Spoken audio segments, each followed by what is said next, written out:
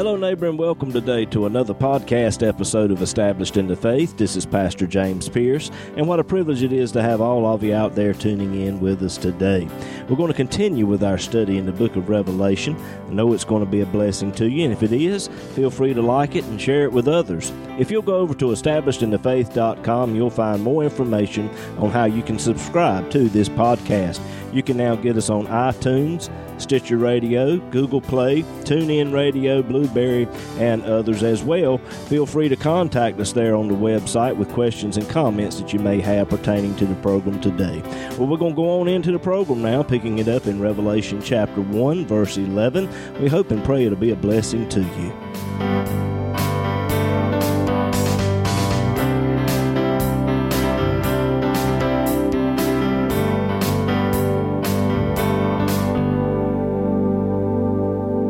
Take a few minutes before we get into the study to give you once again the outline of the book of Revelation.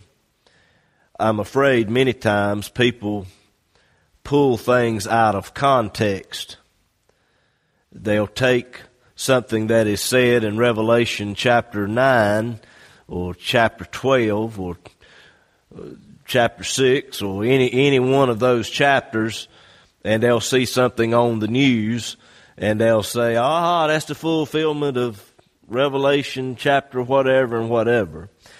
And there's timelines that we need to keep in mind. First of all, Revelation chapter 1 is just a basic introduction. Chapters 2 and 3 is dealing with the churches or the church age. That is where we're at right now. The churches. The church age. The church has been in existence now, if the calendars are right, about 1980 years. That's how long the church has been in existence. And we're waiting for Revelation chapter 4 and verse 1, which is where we believe the rapture of the church takes place. And when the rapture takes place, we're going to be up in heaven. And only if your faith is in Christ and what He did on the cross. That is the only thing that is required for you to make it in the rapture. You don't have to be a member of Friendship Church. You don't have to be a member of the original Free Will Baptist denomination or the Pentecostal. You just got to make sure your name is written down in the Lamb's Book of Life, and you do that by simply putting your faith in Christ and what He did at Calvary.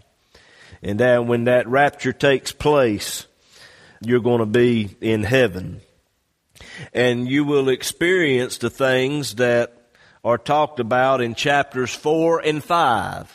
That's just some events and things that's going on in heaven.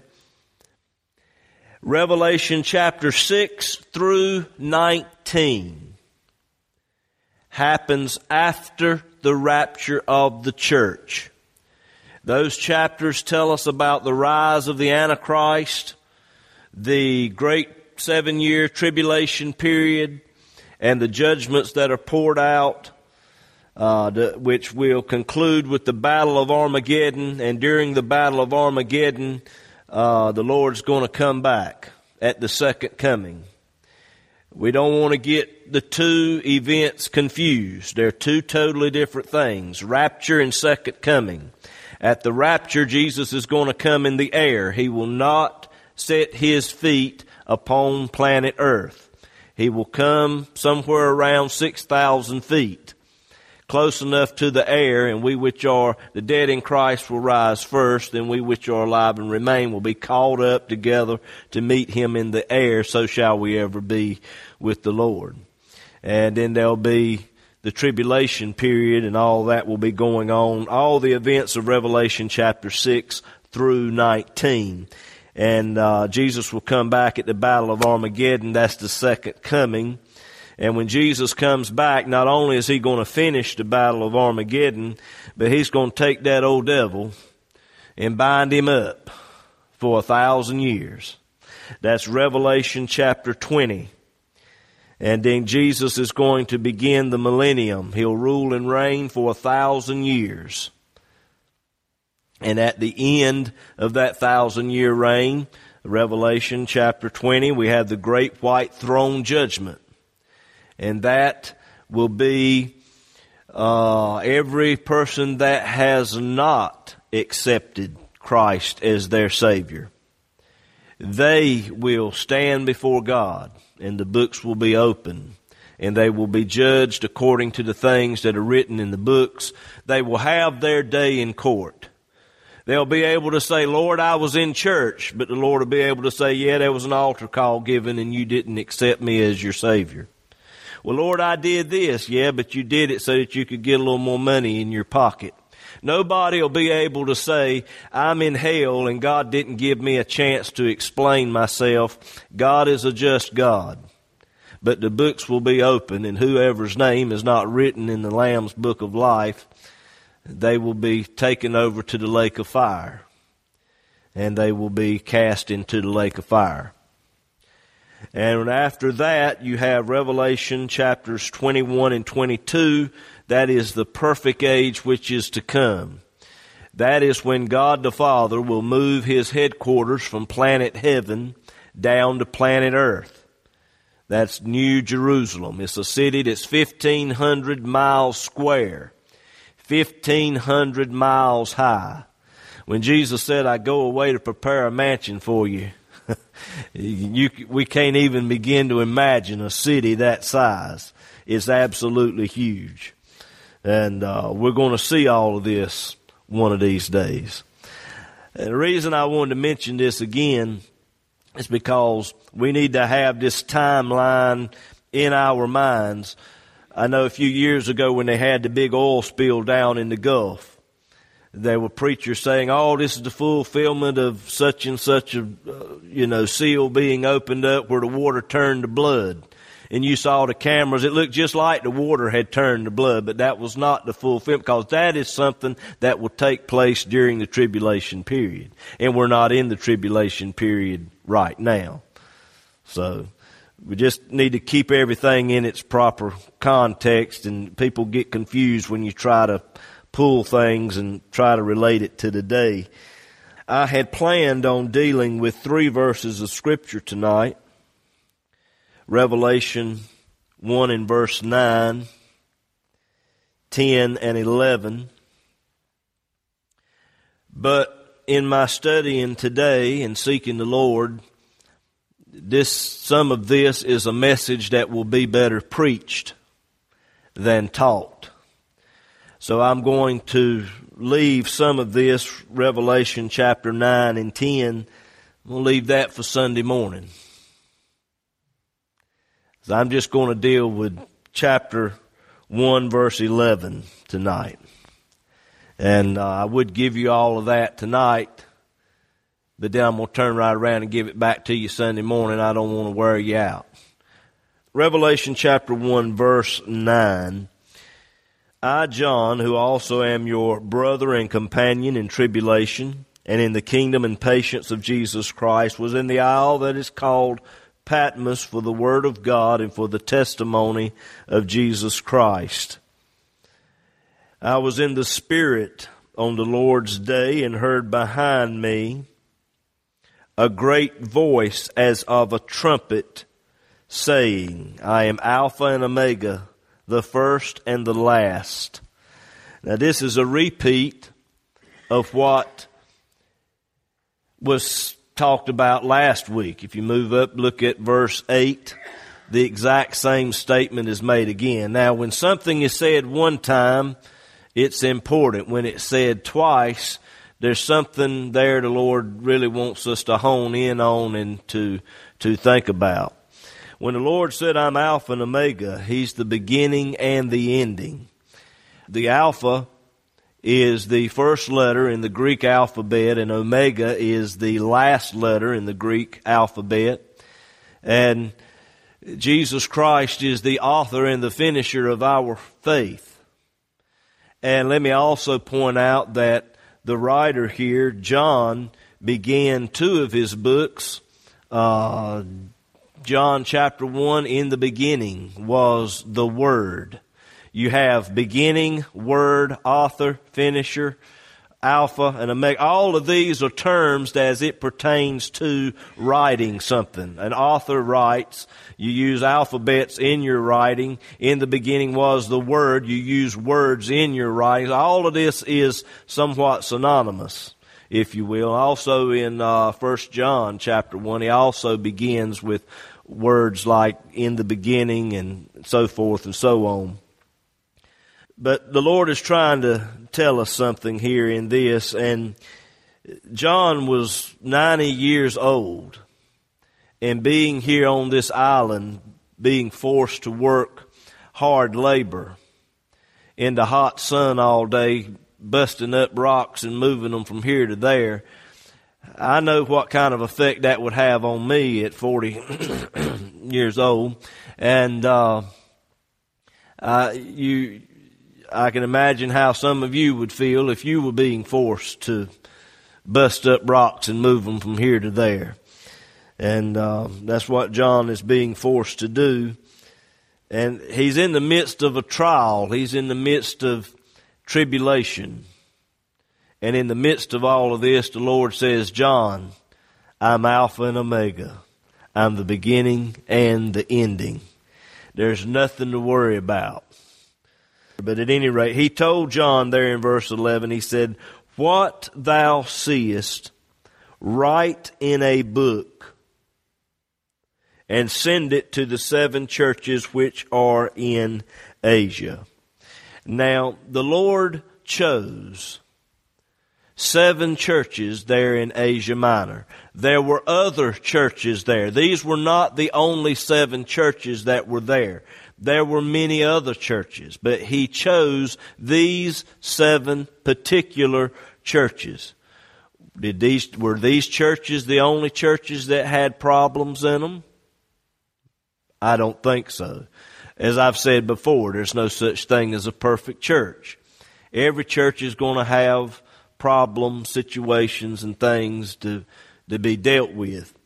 But the Lord pulled out and dealt with these 7 particular churches, called them out by name, and he called them out in a certain order.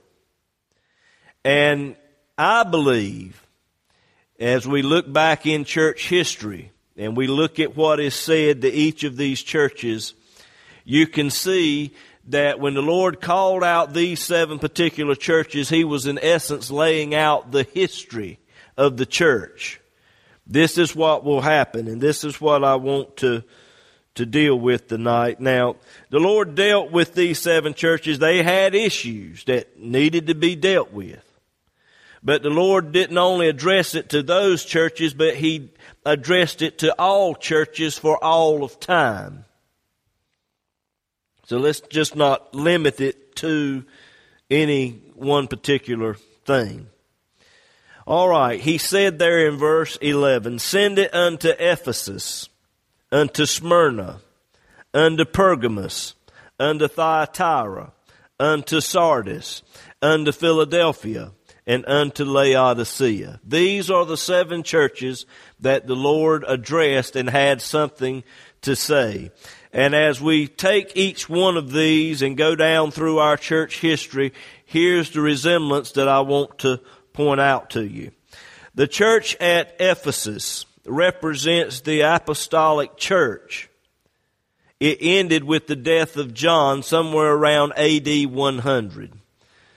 Apostolic church, the churches that the apostles established. Perhaps the original 12 disciples, the churches that came into existence during that time period when the disciples were living. This period ended when John drawed his last, and that was somewhere around AD 100. All right, the church at Smyrna represents the martyr church. It lasted, and I'm rounding these numbers off, okay? These are not exact. This is just a round figure to kind of help you keep up with it. The martyr church lasted from AD 100 to AD 300. It was a period of 200 years that this period of time was going on. It was during this time that Rome hurled some 10 bloody persecutions against the church. All right, moving on to the church at Pergamos. This church represents the state church, which lasted from A.D. 300 till about A.D. 500. This is when Constantine legalized Christianity and made it the state religion of the Roman Empire. Hordes of pagans came into the church during this time, unsaved. You had a church full of unsaved people. I see that going on in some churches and things today. So like I said, you can't really limit it to a certain particular time period, but you can look back in church history and see where there were things going on taking place, and these churches can represent certain segments of time. But that was the church at Pergamos. The church at Thyatira. It represents the papal church, which started somewhere around A.D. 500. It continues right on up into today as the Catholic Church. The Bishop of Rome assumed supreme authority over the church and announced himself Pope. That's the Catholic Church. Started somewhere around A.D. 500, continues up to today. Sardis. The Sardis church represents the Reformation church. Had its beginning somewhere around A.D. 1500. It continues unto this hour as the Protestant church, which is broken up into many different denominations. That's what we are. We fall into that category of being Protestants. All of this started by a man by the name of Martin Luther. He was a priest that studied the Scriptures. And he found scriptures like Ephesians 2 and Galatians chapter 3. Let me just read some of this. For by grace are you saved through faith, and that not of yourselves. It is the gift of God, not of works, lest any man should boast. Galatians 3 and 11. But that no man is justified by the law in the sight of God, it is evident. For the just shall live by faith. Martin Luther came up against the Catholic Church early on. And that's what started the Reformation and what started the Protestant movement, which is what we are today. Moving on to the church at Philadelphia. Represents the missionary church. It had its beginning around 1800. It's the period of modern missions. And it continues right on up to this hour. And then we have the church at Laodicea. Represents the apostate church. Concerns itself with the day and age in which we now live. Now when it started, we don't know. But I can honestly say that we are living in the Laodicean church age. Jesus told that age, you're not hot and you're not cold. You're lukewarm. When you have lukewarm, you have a mixture. And there are things that are said to the church at Laodicea when he opens up. He said, I am the beginning of the creation of God. It's a strange thing to me that we're living in an age where man is ever pushing the theory of evolution, that we came from monkeys. And it's funny to me how our schools that train up our ministers in this denomination as well as other denominations have embraced the theory of evolution, and they try to mix the gospel, the Word of God, in with the theory of evolution. You have this mixture of cold, the world's theories, and hot, God's Word. You have lukewarm. And what follows on the tail of that is humanistic psychology. And you can't mix the gospel of Jesus Christ and humanistic psychology. You either go one way or the other. Humanistic psychology says man does what he does because of his environment. The Bible says man does what he does because he's got sin in his heart. And his heart needs to be changed. And the only thing that can change his heart is to get saved, to get born again. But that's the day and age in which we're living in, the Laodicean church age. Revelation chapter 3, those last few verses there. And then we get to Revelation chapter 4 and verse 1, the rapture of the church. Now, Jesus told the church at Laodicea, he said, because you ain't hot and because you're not cold, because you're lukewarm, he said, I will spew you out of my mouth. Now, what exactly does that mean? And we're going to deal with that a little bit more. But it is a lukewarm faith. We've got people today that believe Jesus. They believe Jesus died on Calvary. They believe he died for the sins of the world. But at the same time, they believe that Islam, as long as they follow their Quran and they do what the Quran says do, them folk are saved. That's lukewarm. If you believe that, if you believe in Jesus and you believe in Buddha and you believe in Islam and all of this, we've got this crazy mixture, interfaith churches that are coming up today. If you believe that way, you ain't going. Just plain and simple. Jesus said, if you're lukewarm, you ain't going. Jesus said, I am the way, the truth, and the life. No man comes unto the Father but by me. Buddha's not going to do it. All these others, I'll have no other God before me. That's what he said. But we've got a buku of them today that have embraced it all. And we've got some in our own denomination that believe that as well. But it's the day and age in which we're living in. Now, y'all probably didn't get all of this of which I've talked about tonight. Don't worry. When we get to the churches and we start dealing with these things, this of which I've just touched on briefly tonight will go into a little more detail. And we'll show you how this lines up with church history, what was going on in that church. And we're going to learn a lot of stuff.